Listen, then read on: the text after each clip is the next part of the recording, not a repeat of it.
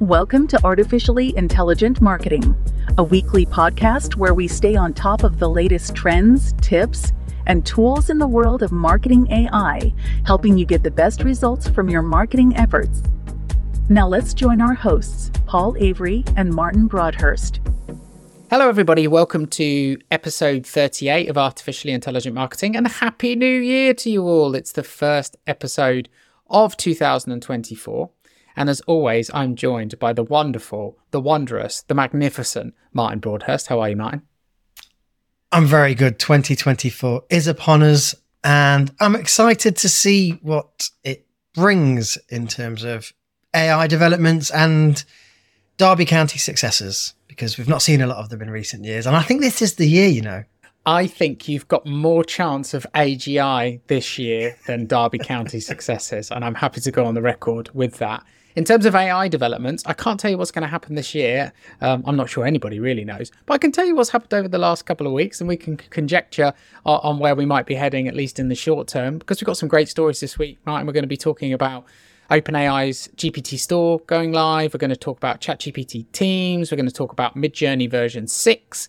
Talk about an interesting new tool called Bland.ai, which is like a real-time AI phone call system, which is interesting. We're going to talk a little bit of robotics. There's been some cool robotics news this week. Martin and I are going to debate RAG chatbots. Why aren't there more of them? If you don't know what a RAG chatbot is, don't worry. We'll go through that in a bit more detail later on. We're going to talk Perplexity, which is a very interesting tool that kind of is like a potential Google killer, but we'll have a chat about that as well. A little bit of conversation about New York Times suing OpenAI. Talk about what's been going on at CES 2024, and probably a whole host of other things in between. But to get us started, Martin, why don't we get into the GPT Store? What is this, and why is this important for the folks, the marketing and sales folks that might be listening to us today? Well, the big development that came out of OpenAI's Developer Day conference a couple of months ago was GPTs. And these were really, you could see them as kind of the next evolution of what had previously been plugins in ChatGPT. And it's basically where you can connect external tools to ChatGPT and give certain system prompts to give ChatGPT certain characteristics or capabilities. And GPT or ChatGPT Plus subscribers have access to create their own GPTs for their own personal use, but you can share them publicly. And they announced at the Developer Day conference that the store was going to be launched later in the year, where anybody can go in and use these publicly available GPTs. And the interesting thing was revenue share was included in that. So OpenAI basically said, if your GPT is used a lot by people, you will get a share of the revenues from the GPT Plus subscriptions. And the store is now live. So if anybody's interested in using it, you need a ChatGPT Plus subscription. Go on the left-hand side and click on Explore GPTs, where it will bring up a panel in the main area where you can search and then click on any GPTs that you want. It's been widely adopted, and one user who has got a lot of GPTs in the top 10 of the various different categories, because they're all categorized by a use case, really. He has seen 100x increase in traffic to his website since the launch of the store. So there's clearly lots of users, and what we're seeing is there's a lot of eyeballs to be captured if you have a top ranking GPT in any of the categories. It's quite clever, actually, some of that, because having been playing with some of the more powerful GPTs, a lot of them have found quite clever ways to promote their own offering as part of the output. So an example would be an SEO GPT that maybe helps you do on-page optimization for a given page, where you'll get really good advice out of the GPT, as you would expect, And then the last output or the last bullet point saying the advice is, if you really want to dive deeper into this, check out XYZ website, where obviously that website is the professional website of the person who made the GPT, who just so happens to offer SEO consultancy capability. So I think people are finding quite clever ways to promote themselves and their GPT's outputs. And that's even before we have details from OpenAI and what that revenue sharing model is going to be. So I'm really impressed with the cleverness of people to figure out ways to weave their own brands into these GPTs and use them as brand awareness and potentially even website traffic generating tools before they even get paid to even have them there. Yeah, where there's a will, there's a way. And marketers are usually the first to take over a new channel, right? It's if we can take over and spam it with our brands, we will. Unfortunately so. I did see a couple of LinkedIn posts where people were warning that some of the GPTs seem engineered up to try and get you to give them your personal details. So another public service announcement here, as we often do, don't go putting any sensitive details into a GPT, especially if it's one that appears to send data to another place. Usually when you're using a GPT, it will tell you when it needs to send data to another place via API, and you'll actually have to approve that. But yes, that's kind of an extra layer of self-protection, is if you're using a GPT and it connects to a third-party service, just be careful about what you're putting in and think twice before you allow it to, because in the same way marketers get involved very quickly and potentially ruin channels, you've also got people who figure out a quick way to steal your personal identification and personal information and find a way to start making money out of that. So interesting platform. I've been playing with quite a few GPTs that I think are quite cool, but I already can see potential abuses left, right, and centre that we're all going to have to be very careful about. Any particular GPTs that you've found useful or fun? So do you know what? I've trying to get into a habit of, before I go to ChatGPT and start a conversation to get something done, searching the GPT store to see if there's a GPT for that might have just been primed in some way to enable it to generate better outputs. So I'm still kind of in love with the first GPTs that I found because people were sharing them on Twitter and LinkedIn and providing public links. Like the Convert Anything GPT is still pretty cool. Yeah. Give it an image of one sort and converts it into another, like PNG to JPEG, convert audio from different formats, video from different formats. That one's pretty cool. I'm still on the fence a bit as to how good is it to have a GPT versus just have a conversation with ChatGPT. And I'm still to find a GPT where I'm like, oh wow, I could not have done this in ChatGPT alone.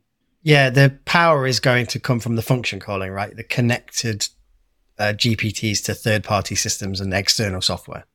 Yeah, and when I tried to build those myself, it was really ropey and broke really easily. So I suspect a lot of people have been having those problems.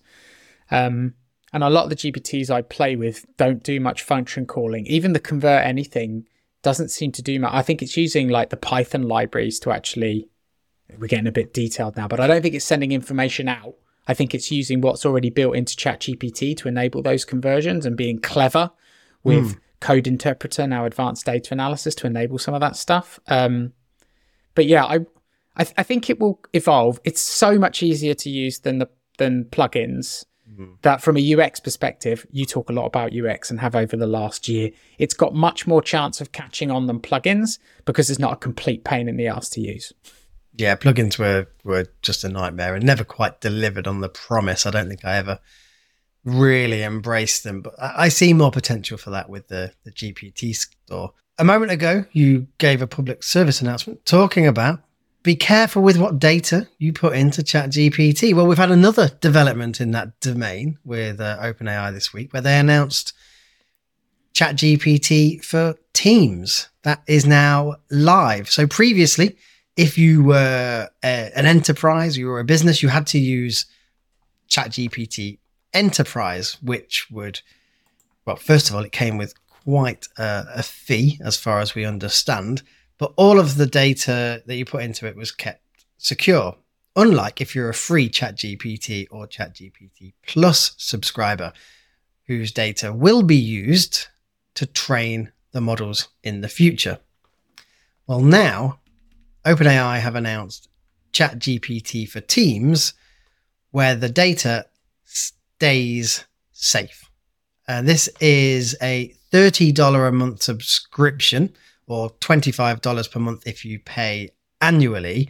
There's a minimum subscription, so you need at least 2 people on the subscription. Makes sense. It's a Teams license, right? But yeah, this launched this week. You get a higher usage cap, so you can use GPT-4 at a higher rate than you can on ChatGPT Plus. You have access to the 32K context window, and your data's secure. So yeah, what do you think of that, Paul? I'm pretty excited.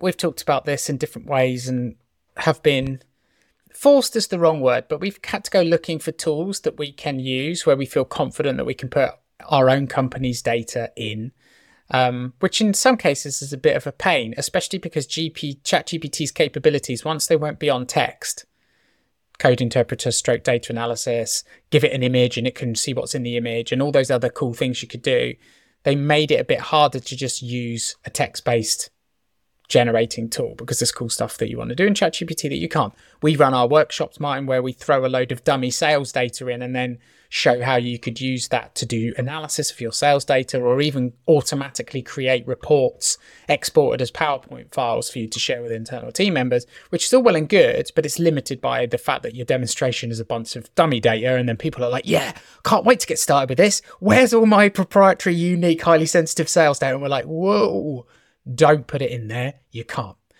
And now, if we understand everything correctly from ChatGPT and the team at OpenAI, now you can. So I'm very excited about that. You and I have been waiting ages for Enterprise. I've been on the waiting list for Enterprise forever. Biostrata, with its 20 employees, was very low on the Enterprise sort of priority list for OpenAI. So when I've spoken about this, when I've been out and about at different conferences or speaking on AI and marketing, that's been the best I can recommend to people, right? Get on the waiting list for Enterprise, and if you're a big enough organization, hurrah, you might be able to get it. I'm so happy to see this bridge the gap. You can get ChatGPT Teams up to 149 users. So if you want everyone in your business to have it, then you have to be a team of under 150 odd people. But not everyone in your business is going to need it. So I can imagine this could be appropriate for organizations up to as much as 1,000 employees, depending on what types of roles you have in your business. And it's pretty cost effective, really, not a huge jump from the original ChatGPT.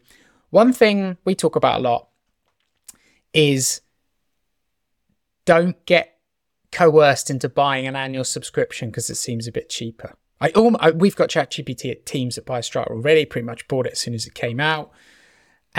It's tempting, but who knows? Like Gemini Ultra comes out in a couple of months' time, and then everyone's like, oh, it turns out Gemini Ultra from Google was actually better than GPT-4 for all these use cases. And then you're like, oh, crumbs, I want to switch, but I've already paid for a year of this one. So I think the advice still holds, Martin. Don't pay for any annual subscriptions to save a few bucks, because the new tools that are going to come out over the coming months could make that actually, it looks like a wise investment now, but I don't suspect it is. And you should only really be paying for monthly subscriptions. I think that's been our view. Do you agree with that, Ryan? Yeah, it's not what I practice, but yeah, it's my view. Got to drink your own Kool-Aid, mate. Come on. No, I ended up going straight in on the annual. Yeah. The belief of that is I don't see myself moving away from ChatGPT specifically. I actually agree with you very much so on other tools built on top of things. So things like HeyGen, things like 11 Labs, various other tools that I have subscriptions for, they're all monthlies. I don't see myself moving away from ChatGPT within the next 12 months. I agree with you. I'll be honest, I talk about Magi a lot on this show. And to be honest, moving to ChatGPT Teams might see us move away from Magi, but I also know Magi's developers are working to build multimodal capabilities into Magi. So when that comes out, I'm really not sure what tool I'm going to use, because Magi are also this week, I think today, about to add Gemini Pro. So access to Google's models and ChatGPT in the same tool for less than you'd pay for ChatGPT. So I honestly use Magi more often than I use ChatGPT, unless I need a specific use case where I want to upload data, or I want to upload images and have it analyze the images, which of course, commercially, I couldn't do because I couldn't trust the ChatGPT account that I had. So this actually puts the cat among the pigeons a little bit for me. And now I've got to see how Magi develops and responds. But that's why I still want the flexibility. We could probably spend many hours debating this, Martin. But I guess for the listeners, go check out ChatGPT Teams. If you go and have a look at the web page for this, it's very interesting that lots of the testimonials from customers and quotes and examples are clearly deliberately engineered to give you confidence that you can put your own business data in. Like one of them's like, help me write a blog post ahead of our new product launch. Here's all the unique features of that product, which of course you'd never do before because you didn't want to put sensitive proprietary information in. Another example is, I upload my sales data and I analyze it, a bit like the examples that we've given in the past. So they're clearly trying to give us all confidence that we can put sensitive information into ChatGPT if we've got ChatGPT Teams. So as a user, go have a look, check it out. It might be that you can do cool stuff with it that you didn't feel comfortable to do before. Should we move on to our next story, Martino? Let's do it. Let's do it. Next one is an update to Midjourney. So Midjourney has been testing version 6 of its image generator. For listeners to the podcast who are probably quite au fait with Midjourney, but for those that are not, Midjourney is one of those power tools for generating AI images. In our perspective, it generates the most photorealistic images of all the sets, especially because that, even though DALL-E 3, which you can access through ChatGPT, can do it, it did get the feeling towards the end of last year that photorealism was being watered down a bit. So Midjourney is still your best for that. And people have been playing with it and getting it to do some pretty cool stuff. Although it does tend to have a tendency to almost over-detail, sort of. It's got an obsession with, I don't know if you've been playing with this, Martin, but it's got an obsession with skin details. It's almost like everybody has to have freckles and lines in their skin and blemishes and imperfections. It's almost like that's been dialed up to 11 just to show that it can do it. But it's an alpha, and I'm sure all of that stuff will get rebalanced. Perhaps the most important improvement is it can now do text. If you want to give it lots of text, it struggles. You're better with 1 or 2 words. But there's this ongoing arms race between Midjourney and DALL-E 3, it feels like, and Midjourney just threw out its next big weapon to show us what it's capable of, and I think it's got a lot of interesting stuff. Have you been paying attention to Midjourney version 6 at all, Martin? How to play or anything like that? Not so much. I still use Midjourney through Discord, but I'm using V5 predominantly. I have seen the outputs. They look great. I mean, this is the one thing that we can say for Midjourney. The outputs consistently look fantastic. And actually, I do like them more than the OpenAI ones. OpenAI feels there's something about them now in DALL-E 3 where I see them and they just have an imprint of DALL-E 3, right? They have a look and feel about them. Unless you get really into being specific on the style, if you just say, I want a picture like this, or I want an image of such and such, there's something about them that's immediately recognizable, I think. It's a bit like every time I drink a Brewdog beer, I'm like, this has a Brewdog beer characteristic to it. And yeah. It's like every time you go to a Derby County performance and you come away sort of mildly disappointed, you know before you go that that's what you're going to get. Yeah. In many respects, I like the consistency, right? At least you're like, yeah, they never let you down in a weird sort of way. Yeah. DALL-E 3, I'm a bit that part of it disappoints me because when it first came out, you didn't have that, and when you accessed it through Bing, so if you don't have a ChatGPT Plus account, you can actually access it through it's being called Copilot now. We'll talk about that later in another segment, but you can get it to produce images that you can't. You can get Bing / Copilot to produce images that DALL-E 3 in ChatGPT. There's so many brand and product name problems making it confusing for people. They did this, gang. Sorry, we didn't. But with Bing / Copilot, you can get it to produce images that DALL-E 3 would never. Like, my favorite way to test it is to get Deadpool doing different things. And at the beginning, I could test DALL-E 3 against Bing, and Bing would show me Deadpool, and Bing and DALL-E 3 would say, "Sorry, Deadpool's copyrighted work, and we can't show you it." And the photorealism, even at that stage, was better in the Bing version. So I think they're watering DALL-E 3 down. I don't know if it's a compute thing or a copyright thing or a deepfake thing, but it does feel like they've done it deliberately to me. Some other image news this week was one of the biggest challenges. If you've been playing with Midjourney, Dolly 3, some of the tools we talk about on the podcast, you'll know that one of the awesome things would be to like create a comic book or something similar, right? Or even like some storyboards. But one of the big challenges is having consistent characters in your outputs, which there are some workarounds. You can use something called the seed value to try and ensure that the characters in your images stay similar. And you can do some stuff with that, but it's very hard to have full control over what that character's doing, and it just basically doesn't really work. But there was some research that came out of ByteDance, which is the parent company of TikTok, who have created a tool called Dream Tuner, which they say makes it much easier to do subject-driven generation from a single image. So basically, you give it an image, that sets the character, and then you can generate subsequent images where the character stays the same. So we won't get sort of into the details too much of how they do that, but it opens up the possibility that in the near future, the image generation tools that we're all using could potentially have the power to create consistent characters, which opens up a lot of creative avenues in marketing and outside of marketing that we can't currently do, but many users wish they could. So I think that's something to keep an eye on, and something we've been talking about on the podcast before, Martin.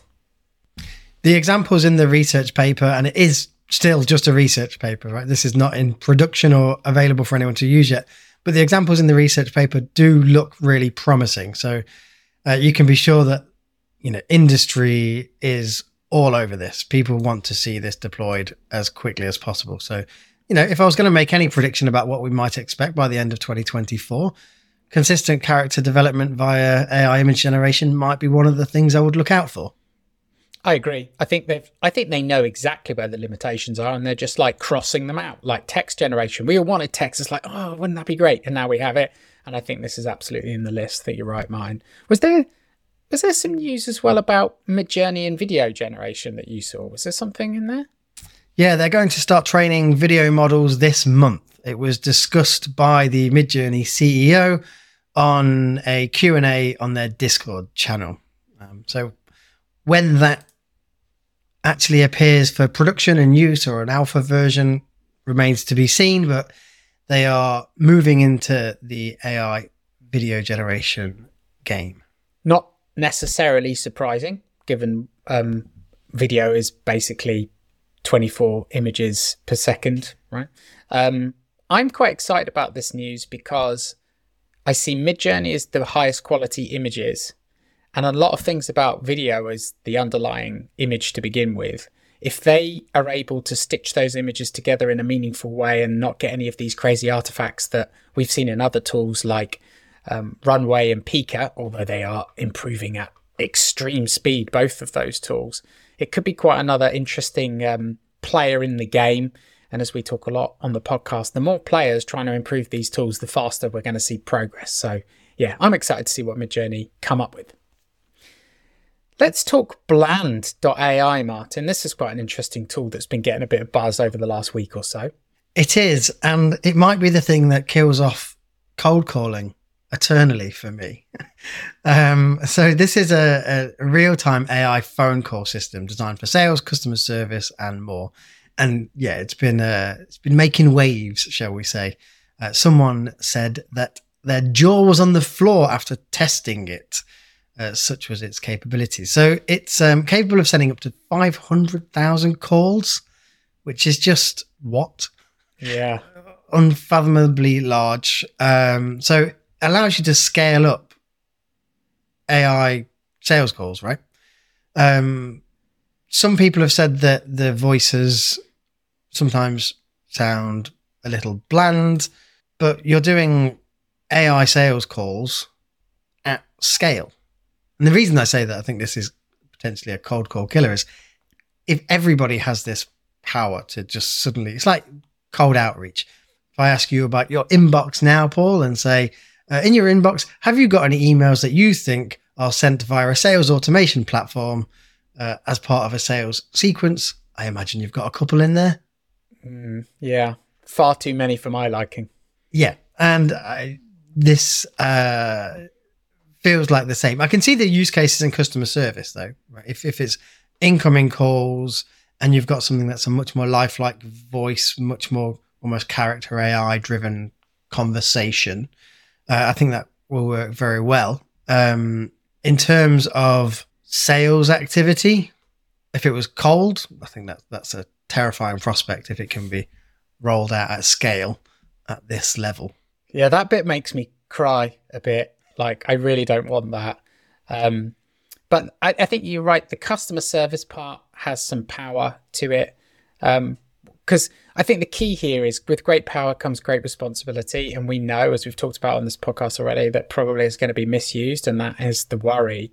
But if you can, in your organization, find a way to leverage tools like these that benefit the customer and you do it well, you're increasing response times to customer service calls. If you can sort of ensure the quality of the advice that's given on those calls, and people no longer have to wait in lines to speak to someone, you're going to be adding value to customers, and they're probably going to be willing to speak with a robot, even though they'd probably rather speak with a human, because if you can get them to their solution faster, they're going to appreciate it. What they're not going to appreciate is the type of cold calls that you mentioned, Martin. And I had a little... it'd be wrong to say I've been playing with it, but I've been watching some of the demos and sort of partaking in some of the conversation online. And what this reminds me of is Google's demo many years ago, where they showed us, in essence, an AI that would make calls on your behalf, book restaurants for you, would know the right questions to ask, had like little human fake ums and ahs and pauses.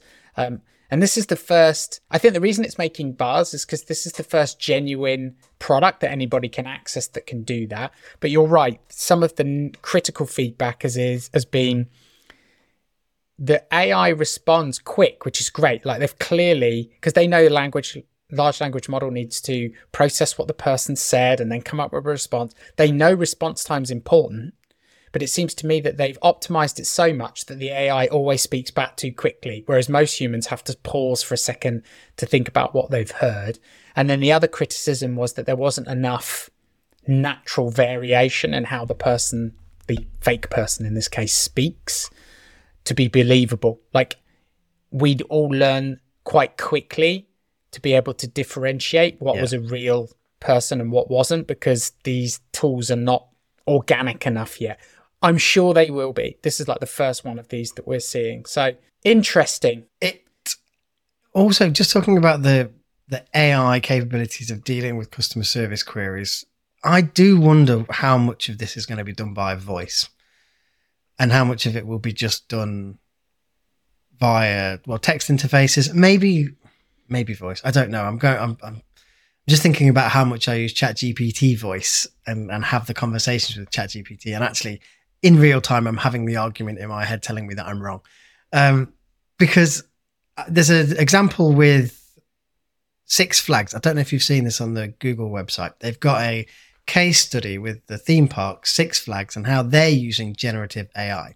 So they've connected this with the Google Cloud Vertex services, and they've basically created an app with generative AI plugged into it, and they're using RAG, so the retrieval system connected to their own knowledge system or knowledge base. And it's now enabling customers and visitors to their parks to ask questions, to create personalized itineraries for them on their visit.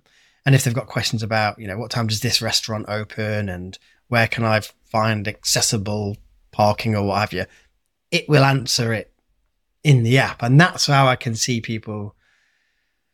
And I was imagining that as more of a text-based interface, and maybe we're just going to move away from spoken interactions. But then I just thought about how much I enjoy using ChatGPT voice and completely shot myself down. I think the reason it's hard to imagine, and I thought about this a lot, is because I think it's both. And I think it comes down to information transfer speed. So I'm at the point now where I'm dictating 50 to 80% of my emails, depending on the sort of content, how well I know what I want to say, basically. Like, if I know what I want to say, I can just speak really fast, transcribes, it's in the email, I can make a few edits and away I go. If I don't know what I want to say, it's easier to write it in some cases, to be honest, because then I can reformulate it as I go. But certainly, in general, Giving information for me is much faster to speak than it is to type. So I would rather speak. Absorbing information, I do much faster reading than I do listening. So my frustration with ChatGPT on the phone, because as I understand it, you can't dictate to the desktop app yet still. You can only do it on mobile, which is something for me they need to fix, because I also want to speak to ChatGPT on desktop, not just on phone. But I don't really like having a conversation with ChatGPT on the phone, because I want to speak to it because it's fast for me. And then I want to read what ChatGPT says back because it's fast for me. I don't want to listen to ChatGPT because it's not fast enough. So I think it will be a mixture, honestly, because what's your goal? Like if you're in the kitchen and you're cooking and you want to get a bit of quick recommendation, hey, would it be good to put this spice in this meal? Like, you're not going to go over and read something, or you're not going to get your phone out your pocket, right? You're going to want it to speak back to you. But for me, when information speed is critical, I want to read, not listen. So I don't think reading and writing in that case is going away. I think it's just what's appropriate for the context. And what's speed. the use case and the... Yeah. Another sort of interesting thing in this area is Martin and I have been like proper nerding out on robotics over the last week or two, because there's been some real cool stuff going on. And whilst this is probably it's AI driven stuff, it's not the usual AI stuff we talk about, which is why we think it's important to talk about. So this week we saw the Figure 01 robot. So Figure's a company that have emerged out of stealth over the last 12 months or so, doing some really cool stuff. And what they did is they have a new landmark development has been brewing inside their organization, quite literally, because their Figure 01 robot, which is basically guided by neural networks, has mastered the art of making a coffee. And so this seems sort of probably quite a simple thing to be able to do. But the reason that it's so interesting is it hasn't been programmed in the traditional way in terms of the steps you need to go through to make a coffee. It was trained, as I understand it, on videos of humans making a coffee, and then it learned from that information how to do it.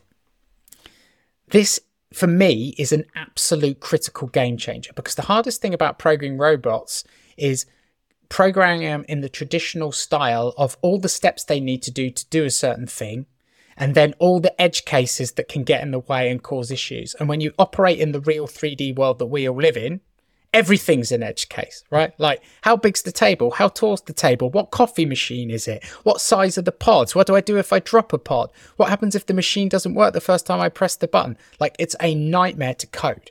So the idea that you could just give a load of video and have the robot learn from the video is critical.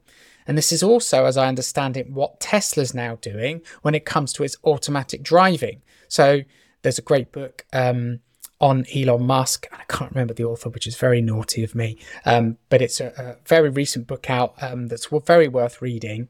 And the last parts of that book are in 2023.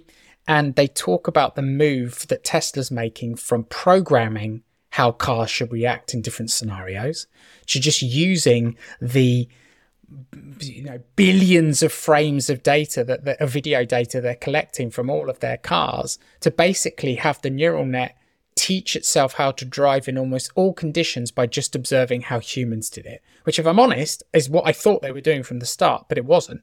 And it is now what they're doing. So this is really interesting, because you could imagine now training a robot to pretty much do anything if you had video data of humans doing it, and then give them the tasks. And if they get the robotic aspects of it right, they'll be able to do anything. So robotics has been one of those things that ever since you saw Will Smith in iRobot, you're like, appreciate that all the robots were going to try and kill us, and that's not ideal, but cool, wouldn't it be nice to have robots to help us with a load of stuff? This is like a huge amount of progress for me, and I'm sure people inside this industry probably knew a bit more about how some of this stuff was coming, but the fact that you could get a robot to do things for you is kind of not that far off. That's how it feels anyway. Don't know what you think, Martin. I know you've been paying attention to Tesla's work in this area as well. Yeah, last month they announced Gen 2 of their humanoid robot Optimus, which, again, it's that when you said about getting the robot elements right, the actual mechanics of it, making sure that if it opens a door, it doesn't rip the door off its hinges, right? Things like that. These are really quite important. And they did a demo that showed this new humanoid robot, and it's got good balance and it walks faster than the previous version. There's really little things in it, like the dexterity of the fingers is greatly improved. So they demonstrate that it can pick up an egg, and it shows a visual of how the pressure pads on the fingers interpret the sensitivity and understand and interpret how it senses the world, really. And yeah, it's just a huge development. And I think it's happening very quickly. Then Tesla are clearly not the only game in town. We've got Figure One. Boston Dynamics has had their machines out certainly in video form available to demo for a long time. Whether they've actually gone into commercial applications yet, I'm not actually sure. But robotics is big. Amazon did a story at the back end of last year talking about how they deployed 750,000 robots across their warehouses, and they were expecting to deploy that and more every year going forward. And they're also working on a humanoid robot to work in their factories alongside humans. The robots that they've got at the moment are all like production liney type little things to move boxes from A to B, but they're actually starting to look at deploying humanoid ones later in the year as well. So yeah, it's definitely something we all need to keep an eye on, because before you know it, there'll be robots in every neighborhood. It's kind of interesting. I think that's where the developments will be felt most keenly. Like, there are robots in picking factories for Amazon and other distributors, right? Like, it's not like robotics is new to those environments, but the capabilities of those robots is improving quickly. I read a story a week or two ago about Samsung was planning human-free, fully automated fabs within 6 years. So basically trying to eliminate the need for any human workers by having a smart sensing system to improve semiconductor processing and all these types of things. And so that's where the early developments will come. But and there's a real commercial driver for that, which will probably lead to technologies that then will work in other environments like the home. I think the other caveat to that is I'm not an expert in this, but I read a fair bit about it. And I did read a story about that in South Korea, the amount of robotics use in factories, etc., is maybe a little bit larger than in some countries, but they're not without their accidents. I did hear a story of a robot basically crushing a human worker to death without realizing the human worker was there, even though it had some sort of limited vision capabilities. So I'm sure there are a number of barriers beyond the ones we've talked about. The revolution begins, right? Well, indeed. So, yeah. It's easy to get excited, and I think there's stuff to be excited about. I'm sure there's plenty of barriers to overcome. But the thing I always think about, how does this tie back to you marketing folks that are listening, is when ChatGPT Vision became a thing, and you could give ChatGPT an image and it knew everything that was in the image, and it could help you mark someone's homework or whatever. The minute a computer can do that, why does it have to be a static computer that can do that? Why can't it be a robot that can now see the world with greater clarity and understanding than robots could have achieved even maybe 3 years ago? The convergence of all these technologies is the types of things that trigger exponential change, right? You don't get large language models without the internet and the development of GPUs, and then the improvements in GPUs, which were themselves driven by the gaming industry trying to render polygons to make cool looking games. And these are just a couple of strands that all come together to form this rope that is this exponential curve that I do believe we're on as it relates to technology improvements, that then you see, well, now that's enabling robotics in this way. So the software parts are really evolving very quickly. It's pretty cool. I'm quite excited about it anyway. We're going to switch gears slightly now. We're going to talk RAG. Martin's mentioned it a few times in the episode so far, and it's also important as it relates even to GPTs, because GPTs have a form of RAG to try and help them better answer your questions. Let's talk a little bit about RAG. We've got a question we've been pondering, Martin, haven't we? Where are all the RAG chatbots. So could you start by just letting the listeners know what is RAG, why it is important, and why are we thinking about RAG chatbots at the moment? Yeah, so RAG stands for Retrieval Augmented Generation, and it's a strategy designed to enhance the performance of large language models when it comes to accessing data that might not be within the training set. So proprietary data about your company, maybe it's information from your product manuals or something like that. And it's a way of limiting hallucinations and feeding the large language model information that would be maybe outside of the training data because it was more recent than the cutoff date, something like that. So there's a lot of hype around this at the moment because lots of companies obviously want to have chatbots and ChatGPT that's connected to your data. Wouldn't that be wonderful?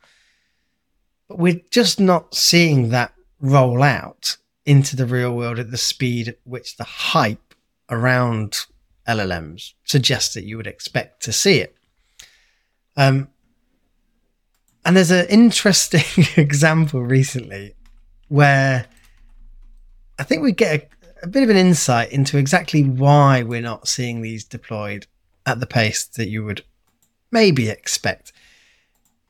And it's actually less to do with RAG per se than it is to do with the limitations of large language models on the whole.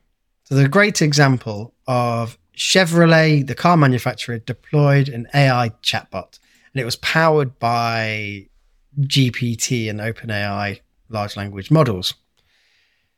But what became apparent very quickly was, despite the fact that it was connected to the company data and it had this RAG integration, so it could tell you all about Chevrolet cars and prices and various models and what have you, it was still susceptible to a technique of what is effectively hacking the system, and it was a technique called prompt injection. So users were able to manipulate the chatbot into offering ridiculously low prices for the vehicles, getting it to agree to legally binding offers to sell a car for $1.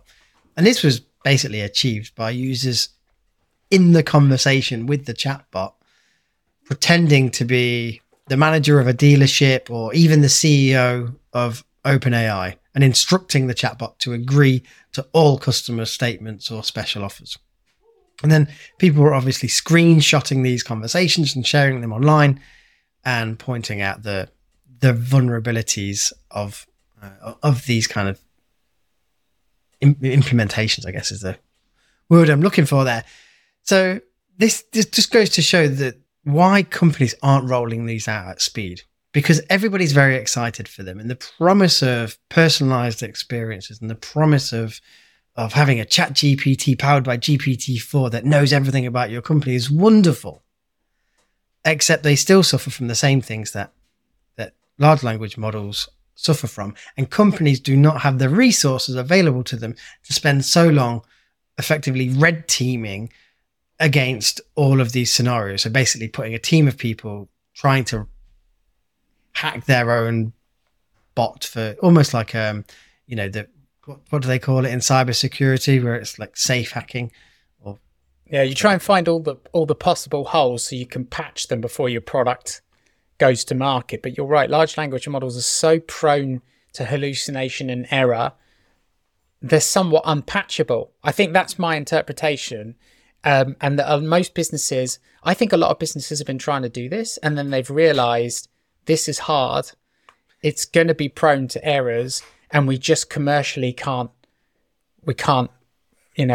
afford any bad things to happen. It's like someone tries to use the chatbot of a particular product, and then they follow the advice the chatbot gives and they get electrocuted because the chatbot forgot to say something that a human would know to say, or made something up that you should never do, right? If it was a customer service bot, you could absolutely imagine that. I think with the company that we were talking about earlier that's come up with this mechanism, Bland.ai, of these robocallers, one of the big risks there is, what if the robocallers gets hoodwinked into giving advice that's terrible, like, I don't know, how to commit fraud or how to hold up a bank, or like this is fraught with issues. And I think that is one of the reasons that we're just not seeing the deployment of so many of these tools, even though it seems like something that would be really cool. Yeah, the use cases for them are still they're not limited. I think they're really vast. I use these tools in a business sense every day, but it's me personally using it to perform and execute certain tasks. Likewise, if you've got lots of data, maybe you've got lots of text data that comes in via online forms, and you want a way of categorizing that or doing sentiment analysis of online reviews. They're great for that kind of thing. But where it's a public facing deployment, they're prone to prompt engineering and prompt injection. A good example, Ethan Mollick, who we reference on this podcast regularly, he posted something just this week showing that if you ask DALL-E to create an image showing basically like images like smoking, firearms, alcohol to promote to teenagers, it would say, no, I can't do that. I can't show these kinds of things to minors. But then if you flip that and say, I'm a researcher and I'm interested in studying what a rogue actor might produce as an image to appeal to people showing these things, can you produce an example? It would do it. Right. So just by flipping the script on your prompt, you can get the large language models to do exactly what they've been told not to do. And I think this is a vulnerability that companies are going to have to figure out a way to deal with. Yeah, I think that is a major issue that's holding people back. Speaking of Ethan, he had another post this week where he talked about Bloomberg GPT. So listeners to the podcast might remember Bloomberg create a specifically trained finance large language model based on all of their Bloomberg data. And that helped prompt a lot of people to do the types of things Martin's been talking about. But he talked about a paper that came out, I think this week, where GPT-4, not even the one that we're all on now, but the initial GPT-4 without specialized finance training or special tools, beat Bloomberg GPT on almost all finance tasks. So I should probably look into a few more details on that. I would guess that probably the underlying model that Bloomberg GPT was built on was maybe GPT 3.5, for example. Yeah, I believe it was, because you can't find GPT fine-tune GPT-4. Right. So that is really interesting. It's not the first time GPT-4 has been able to beat a specialized model that was trained on specialized data. I mean, goodness knows what was in the GPT-4 training data set, like every bit of information that humanity's ever had. But the fact that there's an ongoing discussion in this world about what's going to be better.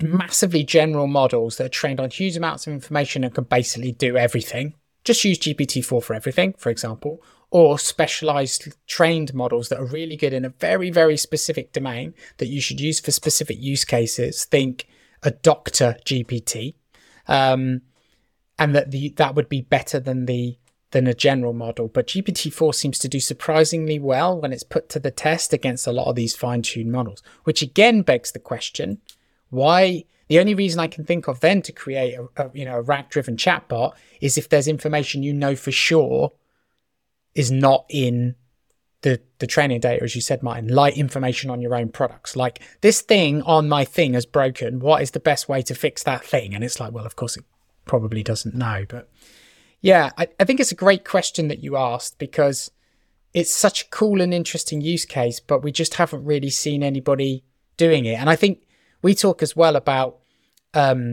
assistants, right? Why is Google Assistant still so kind of rubbish? Why is Alexa still stuck in what feels like 1962? Siri the same. And the people at these companies are super smart, right? They see what's going on. Why don't we just get Google Assistant upgraded large language model style? And why don't we have it now? Like, why didn't we have it 6 months ago? And I think one of the reasons is the things you're talking about, the red teaming. Like, you can't have Google Assistant going off the deep end, giving advice that it shouldn't, or cascading social biases or being completely tripped up by prompt injection. Imagine the press when people record snippets of a conversation with Alexa where they manage to get it to say something highly offensive about a specific group of people and what that would do to Amazon's brand. So in the same things that are plaguing these chatbots are, I think, also holding back other implementations of what would be really powerful tools like better assistance, because of all the edge cases of how easy it is to fool them to do stuff they shouldn't, or because sometimes they just make stuff up and talk rubbish. Right, last couple of stories now, as we get into the last 10 minutes or so.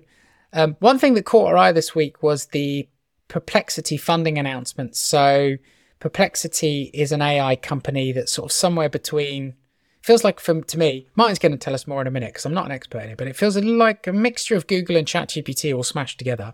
And they just got $73.6 million, which puts their valuation at just over $500 million, which is not insignificant. I've been trying to use Perplexity and not been able to get myself fully into it, although I've done better this week because Martin gave me some coaching. But Martin, I think you think Perplexity is going to have a big impact. So can you tell us and the listeners like what it is, what you use it for, and why you think it's so awesome? Yeah, so it's a search engine, right? First and foremost, it's a search engine, and you ask it questions like you would do Google or anything else. But the responses that it gives you, rather than just giving you a list of places to then go off to and find information, it doesn't do that. It presents the information like ChatGPT does. It gives you a written answer. Now, it does also give you links to the places that you want to go. So if you want to use it in the same way that you would do a navigational search on Google, right? You've got Google Chrome open, the search bar at the top of the address bar is defaulted to Google search. I type in biostrata, I don't put your website in. It's going to bring up a Google listing page and presumably biostrata website at the top. I click on that, I go to your website. Perplexity will do that. I go on there, I type in biostrata, I do my search. There we see, I'm doing it right now. Biostrata's linked there. I've got a link to your LinkedIn page. And beneath that is a block of text that tells me all about Biostrata in great detail. Right? It's giving me a summary of the organization, what you're known for, the industry that you're in, and what have you. Originally, I was using this not for navigational searches. I was using it for, I was researching a topic. So I would ask a more complex question, a long tail keyword effectively. And I would get it to maybe explain a news story that had just occurred or tell me about the key features of this product demonstration. But increasingly, I'm using it. Well, in fact, last week I made the switch to Perplexity being my primary search engine across devices. It's my default search engine on my browsers, and I use it for everything now. And use cases for it are really varied. So the other day it was FA Cup round 3, and FA Cup games are broadcast across the BBC, on ITV. I can never remember whether they're on TNT Sports or Sky Sports. I just don't know. And if you ever do that search on Google, it's infuriating, right? So if you do the search on Google and say, what channel is Manchester United versus Wigan on Monday? The listings will bring up basically local newspapers, The Sun, the Daily Mirror.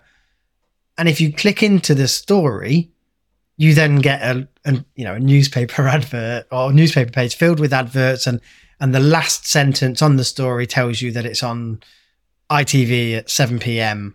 And you go, okay, that's the information I wanted. With Perplexity, I say, what channel is it on? And it tells me. Great. Good start.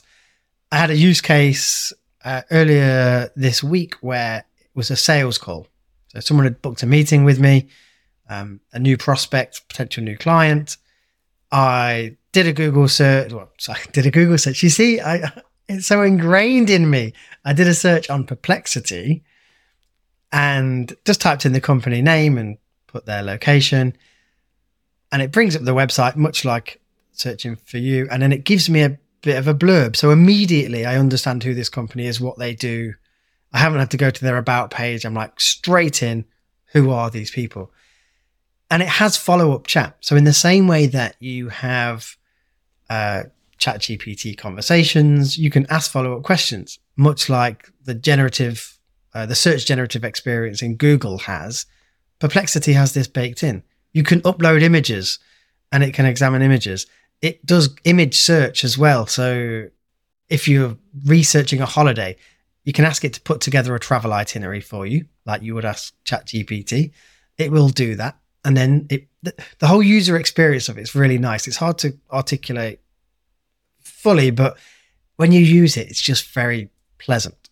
Do you know what? It's clean. That's what I like about it. You make a really interesting point about the go to like tabloid newspaper website and it's full of images and I can't find the information I want until I've scrolled through the images, because of course that's how they get paid. And even Google search is actually kind of a bit cluttered with the ads and shopping ads, and you've got all your 10 links, but you got a little bit of copy under them. There's something kind of nice about just reading a couple of paragraphs of text created just for you, where all the links are like references in a scientific paper. Like there's a little button you can click on if you want to see the link, but it's just clean. I do like that about it. Yeah, and it has integration with GPT-4. So if you have Perplexity Pro, I think it's called, Perplexity Pro, $200 a year or $20 a month, you get GPT-4, you get Claude 2, they've integrated Gemini. You can use it as a writing tool.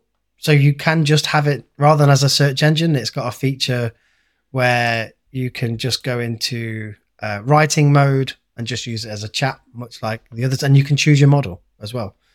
So yeah, I'm completely into it. And the level of funding that it's got doesn't surprise me. There were some big players in tech posting this week and in the weeks prior to the announcement that they'd switched to being or switched it to having as their primary search engine. Jeff Bezos has put a load of money behind it. Obviously, he's got an interest in backing a horse against Google in this domain. But yeah, I'm fully into it. I think it's great. Yeah. So as you said, there's a paid version which adds maybe some additional complexity and removes some limits. But if you want to try Perplexity, you can go try it now because it's free. You have to create a login, but there's a free version, right? Yes. Yeah, there is. And it gives you a lot of capability just with that.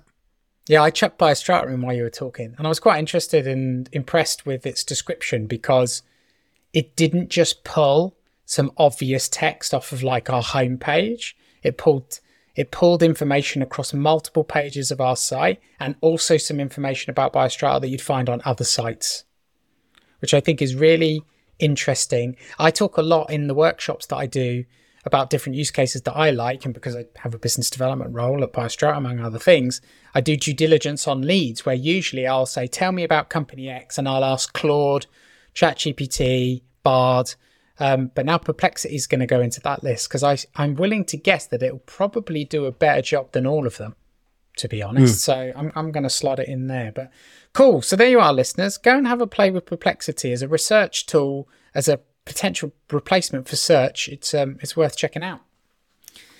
Right, we want to respect our listeners' time, as always. So we've got, I think the most important story for us to focus on is the CES announcements, because there's a bit of fun in there, Martin. So I'm going to whip the listeners through a couple of stories we won't have time to go into detail on, but hopefully it's still interesting. So people who are relying on us for updates in this space should know that the New York Times sued OpenAI for copyright infringement by using its content to train the models. It's proving to be quite an interesting and dynamic and complex case that will probably take a number of months to resolve.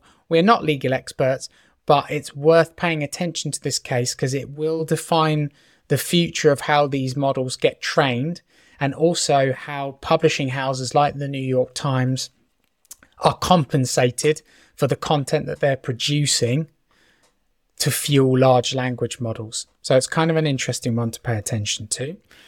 Another quick story was that we've talked earlier about how Bing is now being rebranded as Microsoft Copilot for a lot of use cases. And there's now a Copilot app on iOS and Android, which is quite fun to use. It's kind of a bit ChatGPT-like, worth going and having a play with.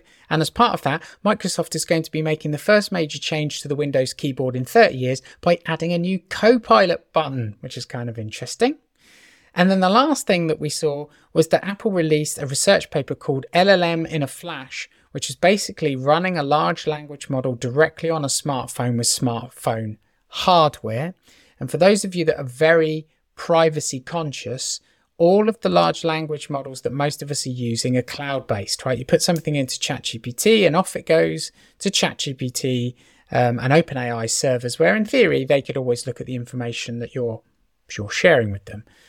But there is a movement to get large language models running on device. So you have a large language model installed on your computer and it runs on your computer and doesn't send any information anywhere. And what Apple are doing is looking at how they could actually even make that work on a smartphone. So that's pretty cool and interesting as well. With that, let's get into our very last story then, which is some of the unique AI-powered products that we saw at CES this year. Take us through some of the cool things you saw, Martin.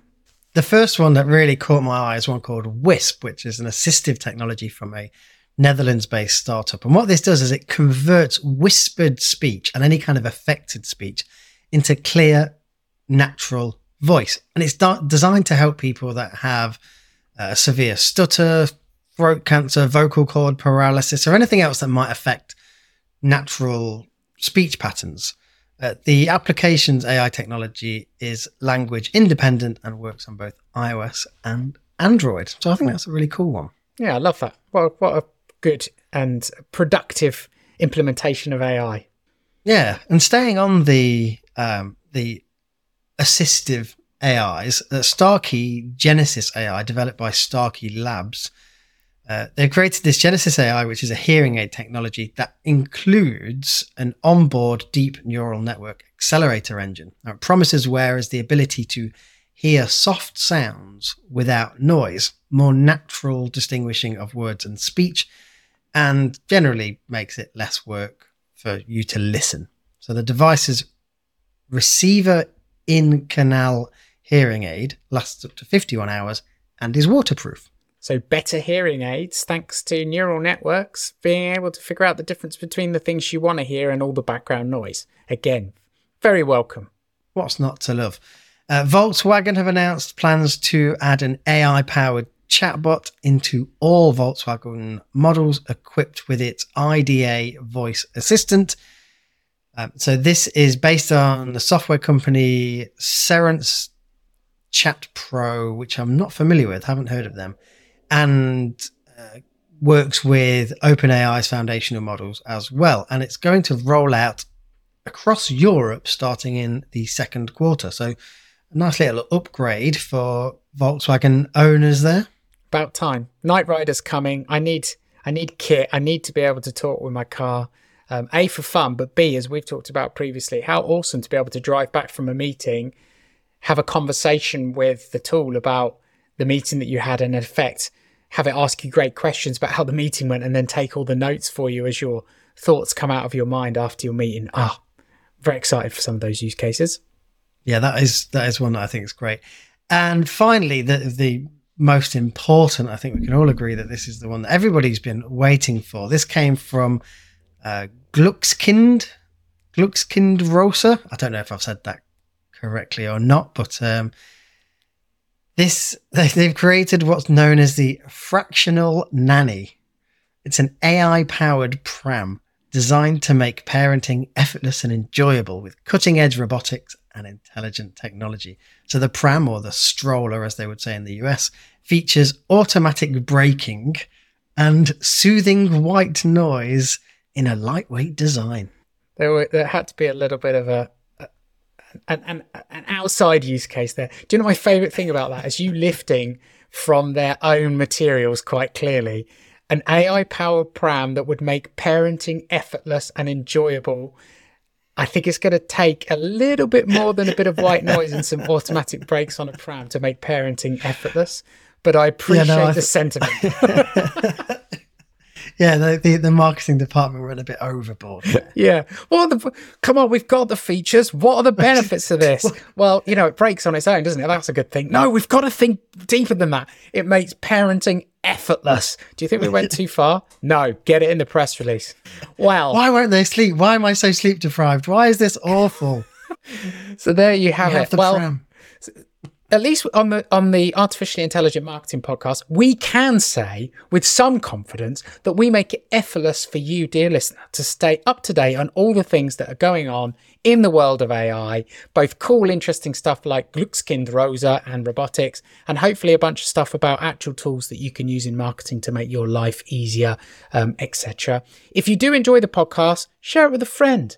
Maybe they'd also like to enjoy. Please share our stuff on social as well if you like it. It all helps to get the word out and get more people learning about the cool things they could do with AI.